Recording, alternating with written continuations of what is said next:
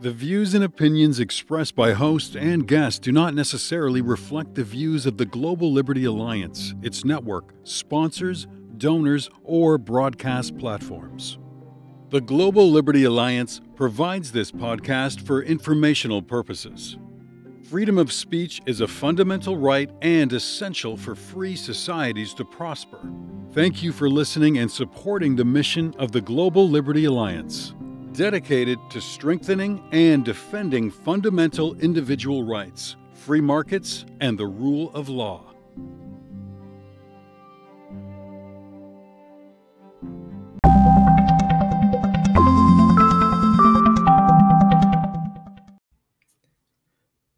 One of the reasons we founded the Global Liberty Alliance a few years ago and the Legal Defense Fund was to raise awareness about the importance about the rule of law and back the liberty defenders who struggle with it daily in countries right here in the Western Hemisphere who wish they had a legal system a lot like America's, where the rule of law, due process is respected and many other rights protected.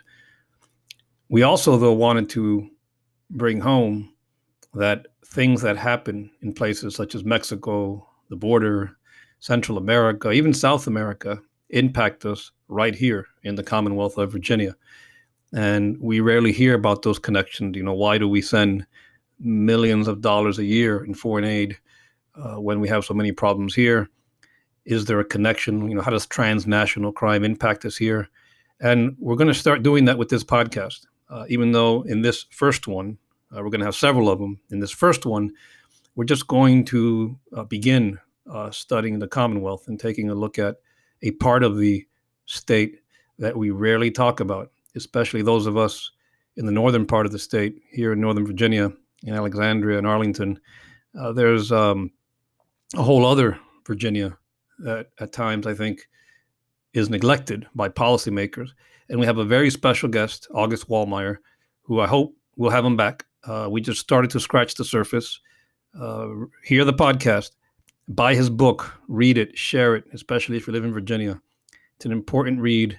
And in the podcast to follow, we're going to unpack that region, but also some of the transnational criminal activities that have broken into our Commonwealth, not just in the southern parts of the state, but right here in the northern parts of the state. So thank you for listening, and please support the podcast by sharing it with your colleagues.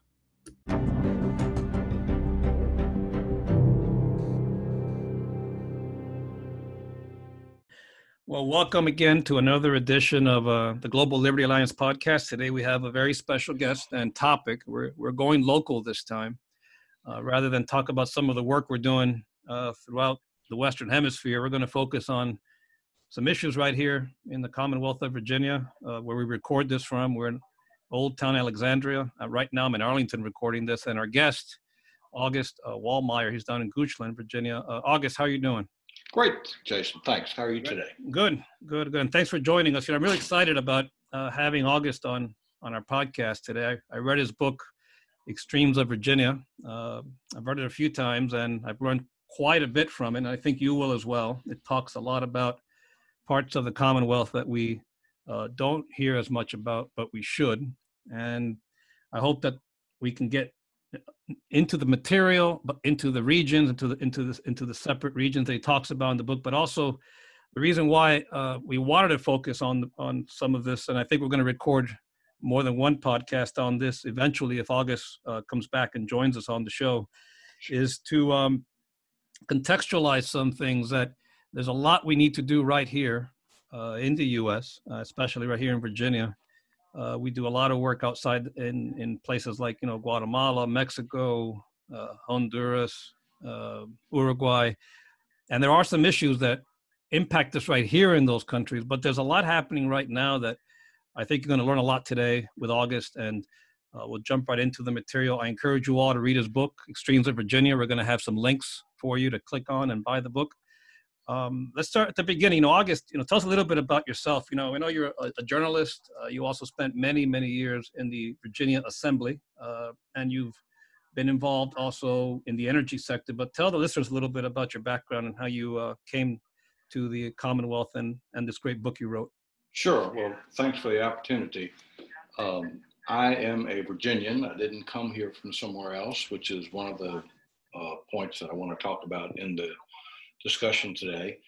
But I have been, as you say, involved with the Virginia General Assembly for now 48 years, which is hard to believe since I'm only 52. That's a Wow. joke.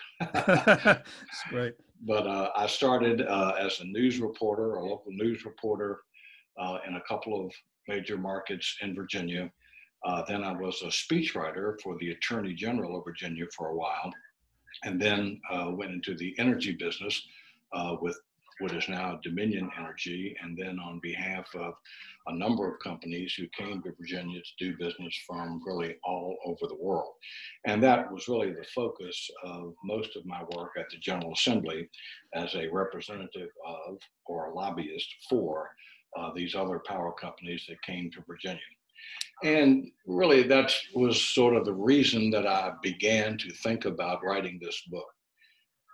When you're a lobbyist, the secret is that you spend a lot of time doing very intense work, but you also have a lot of downtime waiting for your opportunity at the microphone or your chance to meet with a delegate or a senator to make your arguments.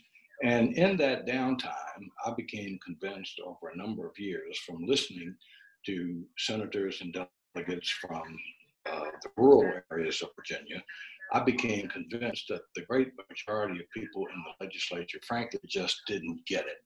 They didn't understand about rural Virginia. And being a pretty simple-minded guy, I thought, well, if they don't really understand the problems, it's pretty unlikely they're going to stumble across any big solutions.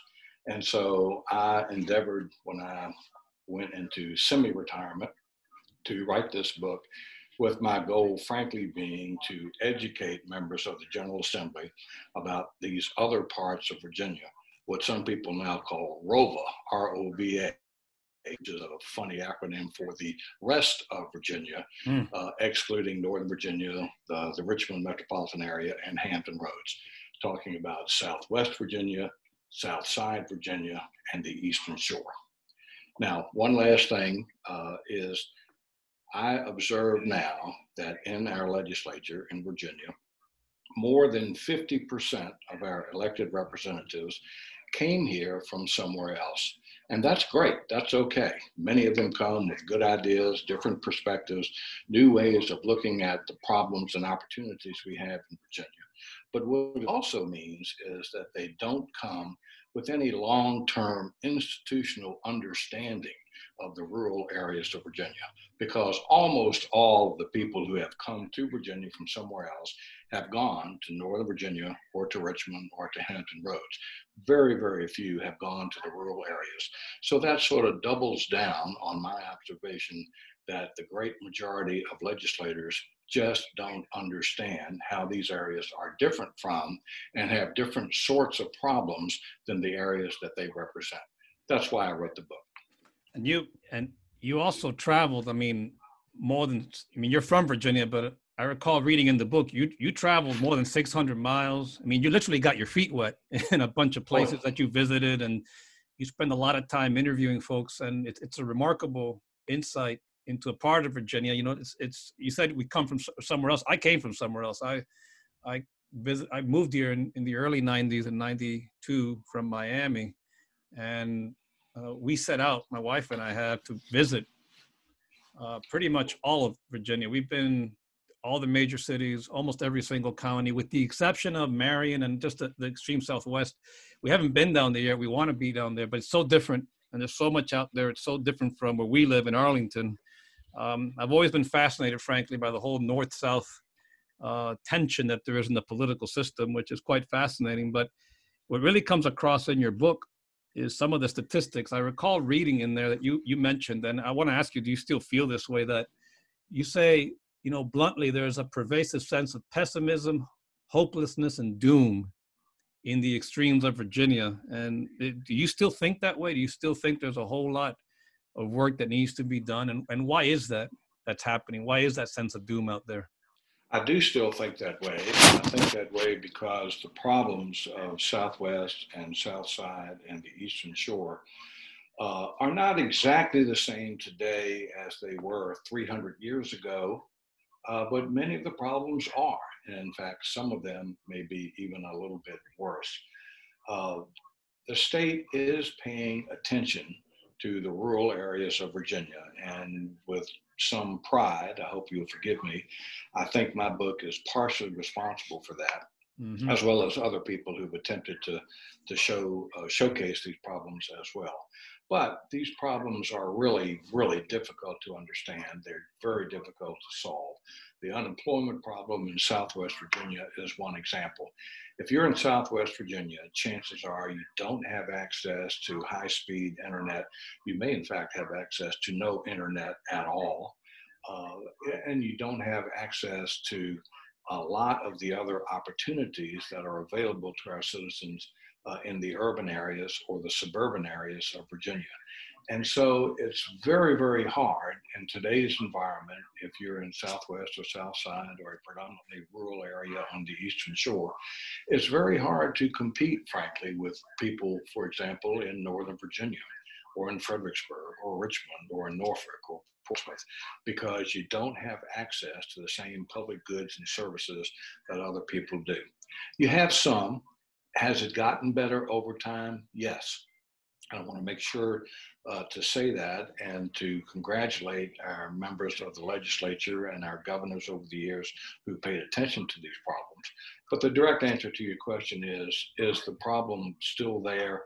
Are the people that live in these rural areas still unsure? Are they still largely forgotten? Are they still denied the same types of opportunities that our other citizens have? The answer is yes, unfortunately. You know, I was listening to one of your talks, and I'm not sure if this is in your book, but at one point you had this interesting statistic that Virginia Tech, I think 30 plus people were killed, correct? Yes. And you talk in your book, or in that talk I heard you speaking at that, and this is a pretty sobering statistic, that in Virginia, there's about a Virginia Tech a week in opioid death. Is that correct? Yes, that is. And in fact, the numbers that are in my book are now a couple of years old. And I'm unhappy to report to you that, particularly because of the COVID pandemic, the numbers now seem to be going up even more. In 2012, for example, the rate of the number of fatal drug overdoses in Virginia surpassed all the motor vehicle and gun-related unnatural deaths in Virginia. And it's continuing to go up. There were 1,515 drug-related overdoses in Virginia, more than 4 per day. Wow. Now, Virginia Tech was a horrible tragedy, and I in no way want to minimize that. But it was a focused event in that it was a one-time, thank God, occurrence that drew lots of public attention and outcry for change. The drug overdose, though, happens in small drips every day, and it doesn't get the same sort of dramatic attention that a horrible tragedy like Virginia Tech does. And it needs to get more than it does. More males in Virginia die from drug overdoses than females. And it's important to understand that this is not what a lot of people think. It's not the young gangbangers. It is happening mostly to middle-aged males in the 25 to 54-year age bracket. So it's a problem that's scattered throughout rural Virginia and suburban and urban Virginia, that affects people that as well as people who live in rural Virginia. Yeah, we had a little break hello, August, can you hear me? Yes. Sorry, can you just repeat that last 10 seconds? Because I think we had some signal interference there. Okay. I don't know exactly where we dropped off, but you were telling us about the statistics about the victims of some of these drug overdoses and the problems, that it's not what you read about necessarily in the papers, that it's not the drug gangbangers or anything like that, that it's a totally different. Yeah, the drug problem in Virginia, particularly the opioid problems in Virginia, are not what people typically think about. It's not a problem, for the most part, affecting young gangbangers in urban areas. Fatal drug overdoses because of opioid addiction are happening mostly to middle-aged males in the 25 to 54-year-old age bracket. So these problems are happening. These overdoses, these fatalities every day are happening to people perhaps in your neighborhood, perhaps on your street, perhaps in your subdivision, or people that live in rural areas as well. It's not the problem that most people think about when you are thinking about opioid addiction affecting primarily Black or primarily poor people. It's much broader than that, unfortunately. And with that, we're coming up to our first break. So when we come back, we're going to get into a little bit more on these statistics. And I know it's not the happiest of data, but I think it helps set the stage for things that people need to know, but also things that we can do about it moving forward. So we're first going to go through a little more background on data from the Southwest Virginia, South Side, Eastern Shore, and then we'll get into some other areas. We'll be right back. So when we took that break, we were going over some statistics about drug overdoses. And I wanted to talk to August about a few more of that data, and correct me if I'm wrong again on this. Household income in the region that you talk about, Southwest Virginia, South Side, and Eastern Shore, am I reading it right that it's 40% less than the rest of the Commonwealth, and that the poverty rate in this region is almost 70% higher than the rest of Virginia? That's right. Let me give you a quick overview. People who live in the areas that I've called the extremes, Southwest, South Side, and the Eastern Shore, earn about 2/3 of what the average Virginian does. People there are older and much poorer. The poverty rate average among people in the extremes is 67% higher than Virginia as a whole. In Virginia, recently, the poverty rate was 11.8%. In the extremes, it was 19.7%. A Wow. huge difference. Many more people are unemployed, and that's one reason that people, particularly the young people, are fleeing the extremes at alarming rates. In Virginia, 64.9, or say 65% of Virginians are in the civilian labor force. In the rural areas, in the extremes, that number is 54%. Many fewer people in the extremes have graduated from high school. Many fewer still from college, where matriculation rates in the extremes are less than half of the statewide average. Now, here's an alarming statistic that I find hard to believe, but it is true. Suicide rates in some parts of the extremes are double, some more than triple the statewide average. Overall, the average rate at which people in the extremes commit suicide is 18.8% higher. In the extremes, the rate is 16.5 people per 100,000. In the state of Virginia, it's 13.8. Just some of the major differences that characterize these areas. The rate of fatal prescription opioid drug overdoses in the extremes, are you sitting down, is 56% higher than Virginia's. Wow. In Tazewell County, in extreme Southwest Virginia, the rate is 5 times the state average. And Virginia is a growing, considered to be a generally prosperous state, but in the extremes, in the rural areas, the population is shrinking. Virginia's population in the first 4 years of this decade grew 4.1%, and the extremes, the population declined by 2.5%. Young people are leaving. They're going to the urban areas. They're leaving behind an older and grayer population.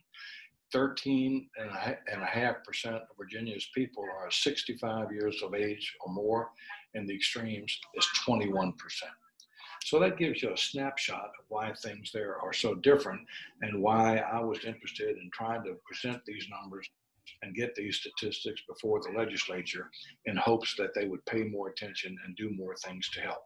You mentioned, Jason, at the top of the broadcast that You had been to many of these areas, but you haven't yet been to some areas in Southwest Virginia. That's right. Yep. I don't work for the Chamber of Commerce, but if I did, I would say to you, go. Go and see it for yourself.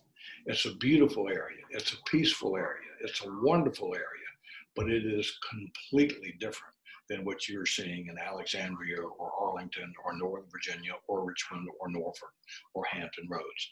And I'm amazed at how many people who've lived here all their lives, as I have never been further west than Roanoke. A lot of people think, well, Roanoke is Southwest Virginia. Completely wrong. Completely That's untrue. right. Yeah. I think the farthest I've been as far as down that in that part of Virginia. I mean, I've been to Roanoke, but I think I've been down to Pulaski. I think that's as far southwest as I've been. So I love it out there. It's beautiful out there. But yes, I do need to make a point of getting all the way out there. And I'm glad you mentioned that part of the state because down in Axton, I don't know if that's technically Southwest Virginia or not, but Axton turned out to be one of the. It was ground zero recently for a very high profile. And we're gonna provide our listeners a link to this U.S. Attorney's Office investigation a few years ago on the international cartel that was setting up shop down there, the Cartel Jalisco from Mexico. And why do you think cartels? I think we know it's pretty obvious when you talk about that data, but share with our listeners, why do you think criminals find safety in the extremes of Virginia, especially in the Southwest and South side of Virginia? Well, I'm not sure that the criminal element is more concentrated in Southwest or South Side than it is, for example, in Richmond, where I live, close to where I live. Well, and definitely up here in Northern Virginia, that's for sure. Yeah. But talk about Southwest Virginia for just a moment. A part of the problem there is that illegal drug use and illegal drug manufacturing and selling is frankly part of the culture of that area.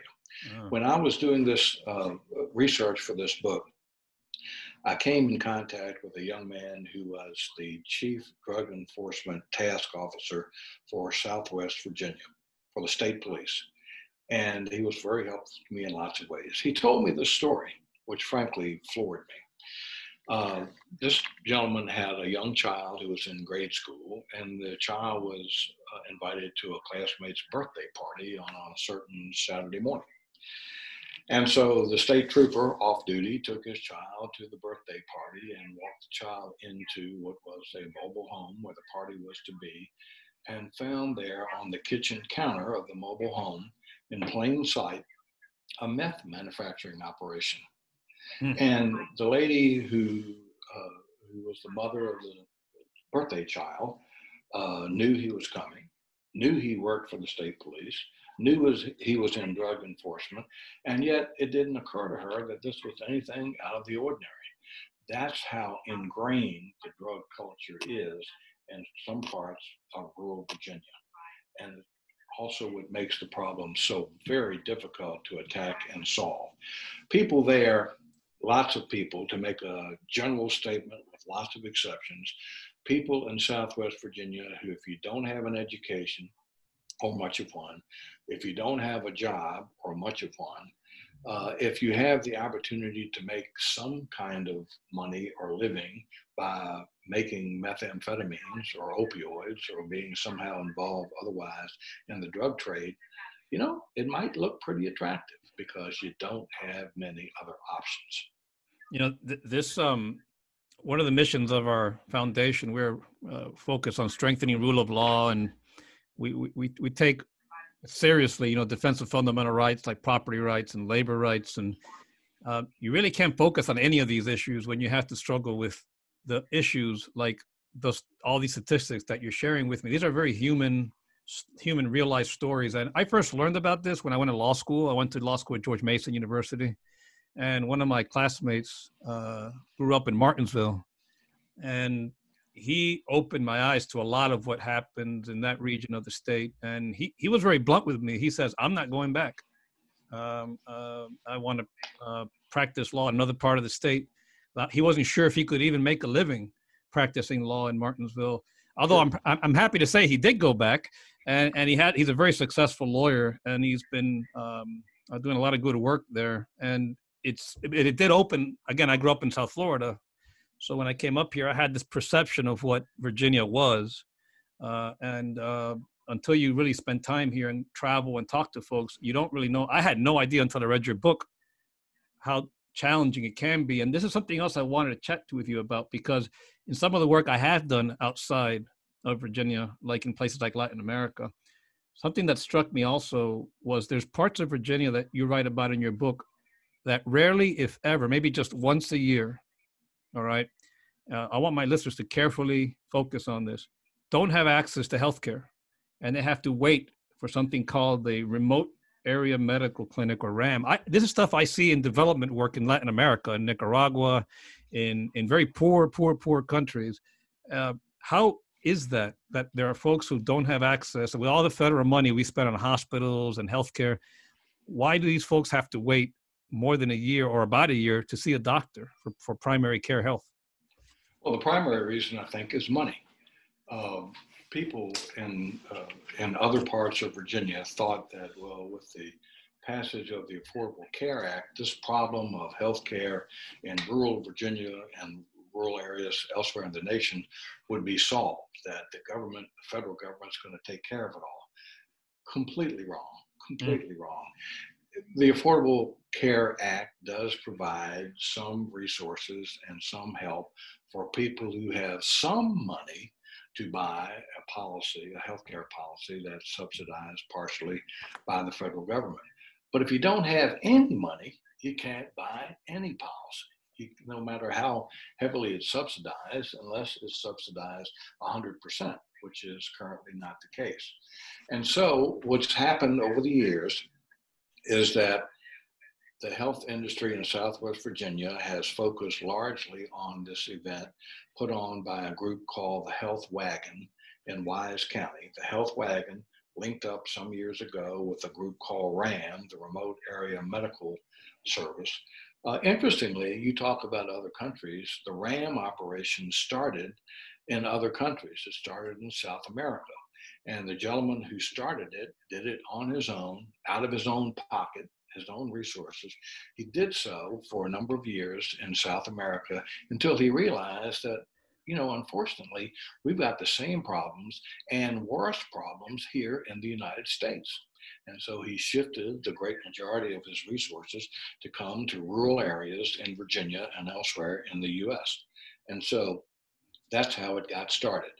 They come once a year, the RAM people do, with the Health Wagon now, to the fairgrounds in Wise County, where people wait in line starting at 5 o'clock in the morning for a chance to get in and see a doctor, have a test, get an x-ray, have their teeth cleaned, have their teeth filled, have extractions done if necessary. People do that, and unfortunately, not everybody in this day and time even gets in. Here's a chilling way to think about it.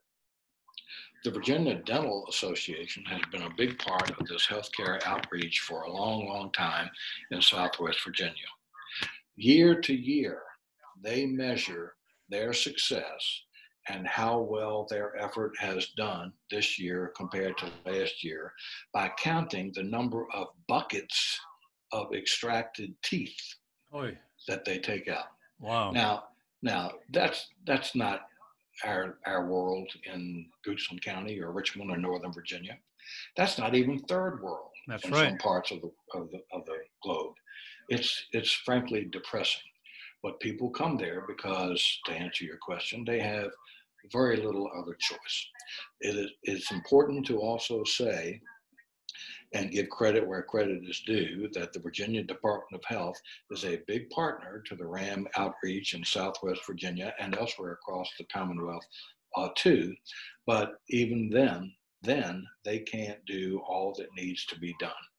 The RAM operation in conjunction with the Health Wagon, I'm happy to say, the Health Wagon started more than 25 years ago by a Catholic nun dispensing donated medicines out of the back of her Volkswagen Bug. driving from county to county, town to town in Southwest Virginia, where she would be known to be on a certain street corner at 3 o'clock on a Wednesday afternoon. And she would do the best she could to donate healthcare, donate medicines, and she was a registered nurse to give help to people who needed it. It started in incredibly humble ways and has grown now into a major event. The Health Wagon, if I can take the liberty of making a small, well-meant advertisement here, the Health Wagon is a fantastic ministry, an operation that is worthy of support from all of your listeners. They've been chronicled, among other things, around the globe. The BBC. I've read about her. We'll be sure to provide a link on the website so the listeners can learn more about her and maybe donate some funds and help her out, help the group out. I think it's when you describe that medicine program, I want our listeners to understand something. This is the sort of thing that a lot of NGOs dedicate their time to do, like he just said, in other countries. I frankly find that it's embarrassing. I think we have to take care of our folks first. I think America is a very generous country, and we share our generosity because that's the way Americans are. We love to help and help people in need. But there's a lot we have to do right here, which is one of the reasons why I wanted to chat with you about this, so we can kind of raise some awareness, but also talk about some of these solutions too that you talk about in your book. And when we come back, we're going to talk a little bit about that. Again, I want to stress to folks, we've just started to scratch the surface on a lot of material that we could unpack in the very brief time that we have. But I'm glad we have a little bit of time with August today to go over this. So we'll be right back and pick up right here with some of the proposals that he has to try and fix some of this.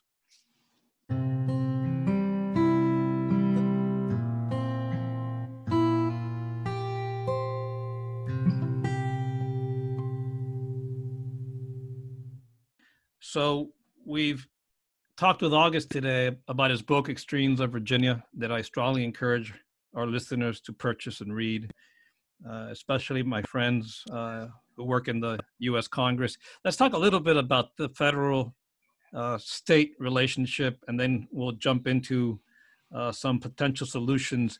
Do you think that the federal government, particularly the way that we handle the budgets, the federal budgets, has done all we can, or do you think there needs to be more discussion about how to deal with it? It's not just it comes across in your book and in your talks. It's not just about money. It's about mindset and political will.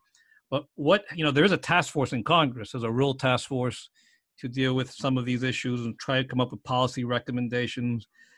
There's also this issue about, if you could talk a little bit about the Northern Virginia versus the rest of the Commonwealth so that our listeners can better understand what that means. But let's first start with the Congress. I mean, what do you think we can do, if anything, via the federal government, or do we have to rethink the state-federal relationship? Well, rethinking the state and federal relationship would certainly be helpful. Rethinking the mindset at the federal government would certainly be helpful. Rethinking the mindset, which I try to influence, in the state government would be helpful. All of it needs to be rethought. We are a very wealthy nation. Virginia is a very wealthy state. And if you were to go to the Health Wagon annual clinic and see people showing up there needing help, you'd have to wonder. It would just occur to you to say, why are we doing things this way, and can we do more? Now, I've been associated with the government as a lobbyist for a very long time. Everybody has their hand out. Everybody thinks my cause is better than your cause. Everybody wants a larger share. I get it. But I think if we don't do something different, we're then destined to repeat this history, which has gone on for a long time. There are parts of Southwest Virginia now where essentially the standard of living isn't much better than it was 300 years ago when the first Scots-Irish settlers went out that way. Wow. Not true for everybody, but true for a lot of people. I have made the major recommendation in my book that we need to think differently and we need to have more information. We need to get some highly qualified outside help to help us understand this problem. This is a problem of money. but it's not just a problem of money. It's a question of spending the money in the right way to give people incentives to do the right thing and to make improvements in their lives. Let me ask you something. I've had some experts tell me that Virginia is blessed, of course. We have a lot of natural resources here, a lot of talent, and a lot of potential. And that we go through these cycles because we're so close to the federal government, after the Reconstruction, then World War II, then 9/11, and I'm not sure where we're at now because we're still going through this horrible pandemic and who knows, and a lot of global readjustments. Do you think a lot of this is because we're, part of the economy is so dependent on the federal government, or do you think the issue is that we need to even rethink that aspect of it because we are so dependent on the federal government, and maybe that has kind of hurt the entire state? Well, Virginia is more dependent on the federal government than many other states, maybe than all the other states. That's certainly true. But it's also true that unfortunately, these problems in our rural areas, I have found in doing my book, excuse me, and in looking at other states, these problems are not unique to Virginia. You Right. find the same problems in Kentucky and West Virginia and Ohio and California, believe it or not, and other states as well. The problem is, frankly, in my view, a fundamental problem of politics. Think about how many people that live in the rural areas compared to how many people that live in the urban and suburban areas. And you translate that very quickly to, this is from someone who's spent a big part of my life as a lobbyist, you translate that into votes.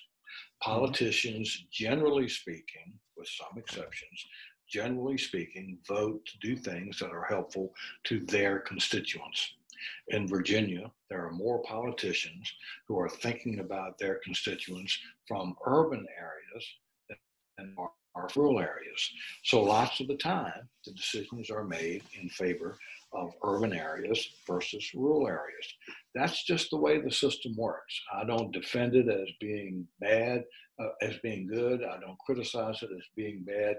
It just is. Now, I need to say one other thing for my political friends.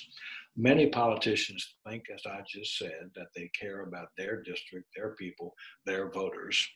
But there are, of course, some exceptions. There are some statesmen who think more broadly, think about the entire Commonwealth, who think about the larger whole, who think of that word literally as what it means, a common wealth, Right. For all the people in Virginia. Sadly, I'll tell you, my opinion is that those people who think that way are distinctly in the minority. It's interesting you mentioned the spending. You have an interesting section here in your book where you talk about the war on poverty. And it's an interesting statistic that I want folks to listen to, that federal government, according to the Heritage Foundation, has spent $22 trillion on anti-poverty programs, 3 times the cost of all U.S. wars combined. Right. But that poverty today remains statistically relatively unchanged at 14%. Yep.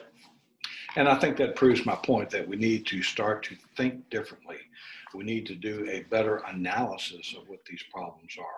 We need to better understand the ramifications of subpar education, of subpar healthcare, because otherwise the government's philosophy for a long period of time, state and federal, and to some degree local government's philosophy has been, well, if you have people who are poor, give them some money so they won't be so poor. Well, that's the old adage, I think, from the Bible about teach a man to fish. Amen. Or give a man a fish. That's right. We need to think about it differently. And, as we head toward the end of the podcast, we're going to talk about 2 quick areas. But before we get into that, we do a lot of this in other countries.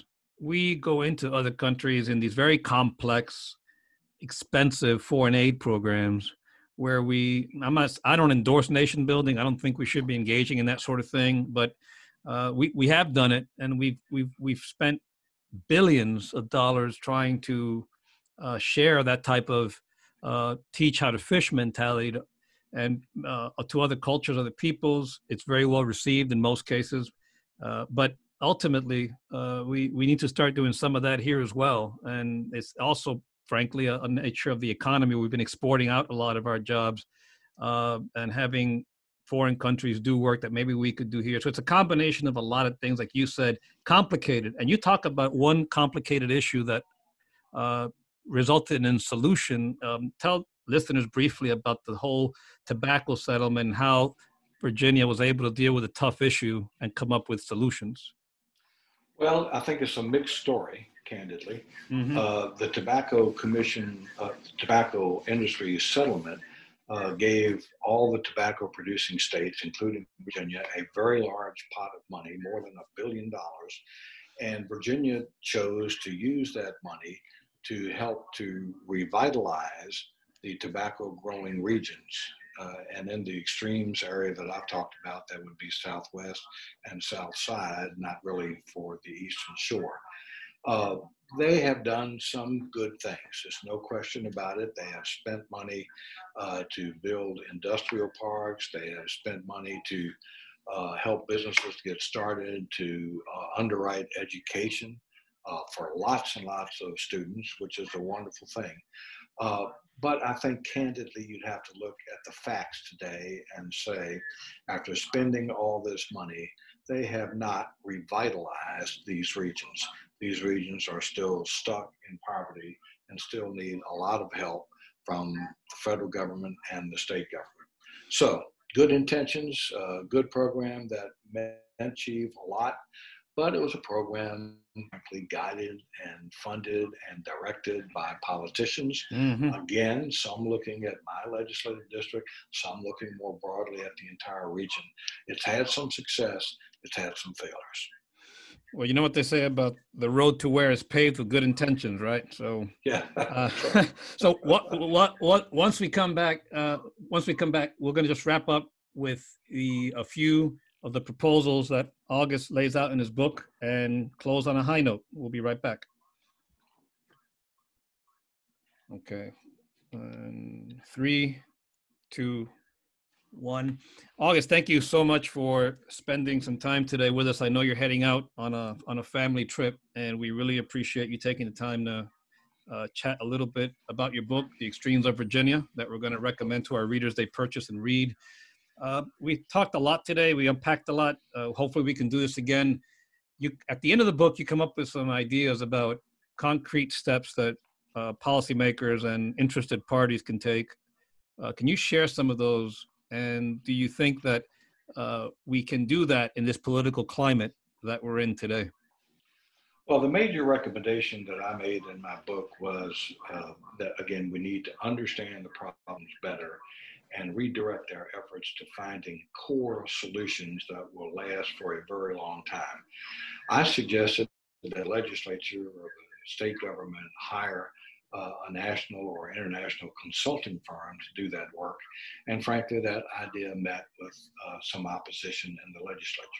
What did happen, however, was that a lady named Terry Sullivan, who at the time was president of the University of Virginia, read my book and spoke with me, and on her own initiative started an effort that she called the Rural Virginia Initiative, which was designed to do exactly that, to use the resources of the university and its many, many experts in lots of diverse fields to understand the problem and come forth with some legislative solutions and recommendations. Terry Sullivan, as your listeners may know, about a year later left the university, and when she did, that effort was, if you will, handed off to Virginia Tech, where their president, Tim Sands, took it over. And I'm happy to say that effort is still underway. It's a large effort. It involves dozens and dozens of academic researchers, economic development officials, and others scattered throughout Virginia who are frankly trying to focus a lot of brain power on coming forward with concrete, positive, long-lasting, not one-hit wonder, solutions to the problems facing Virginia. Their work is not yet finished. I wish them Godspeed and good luck, but I'm anxious, I should say, to see the results of their work once it is over. I think coming from both UVA and Virginia Tech, with assistance from Virginia State University and all the community colleges in Virginia. With the resources that they have dedicated to this problem, I'm hopeful that they'll come forward with some solutions that will A, be sound, and B, be listened to and recognized as good advice by the legislature. Stay tuned. That's fantastic. And on that's we're going to end because we're running out of time. August, this has been an amazing hour, and I enjoyed listening to you. I know our listeners will as well.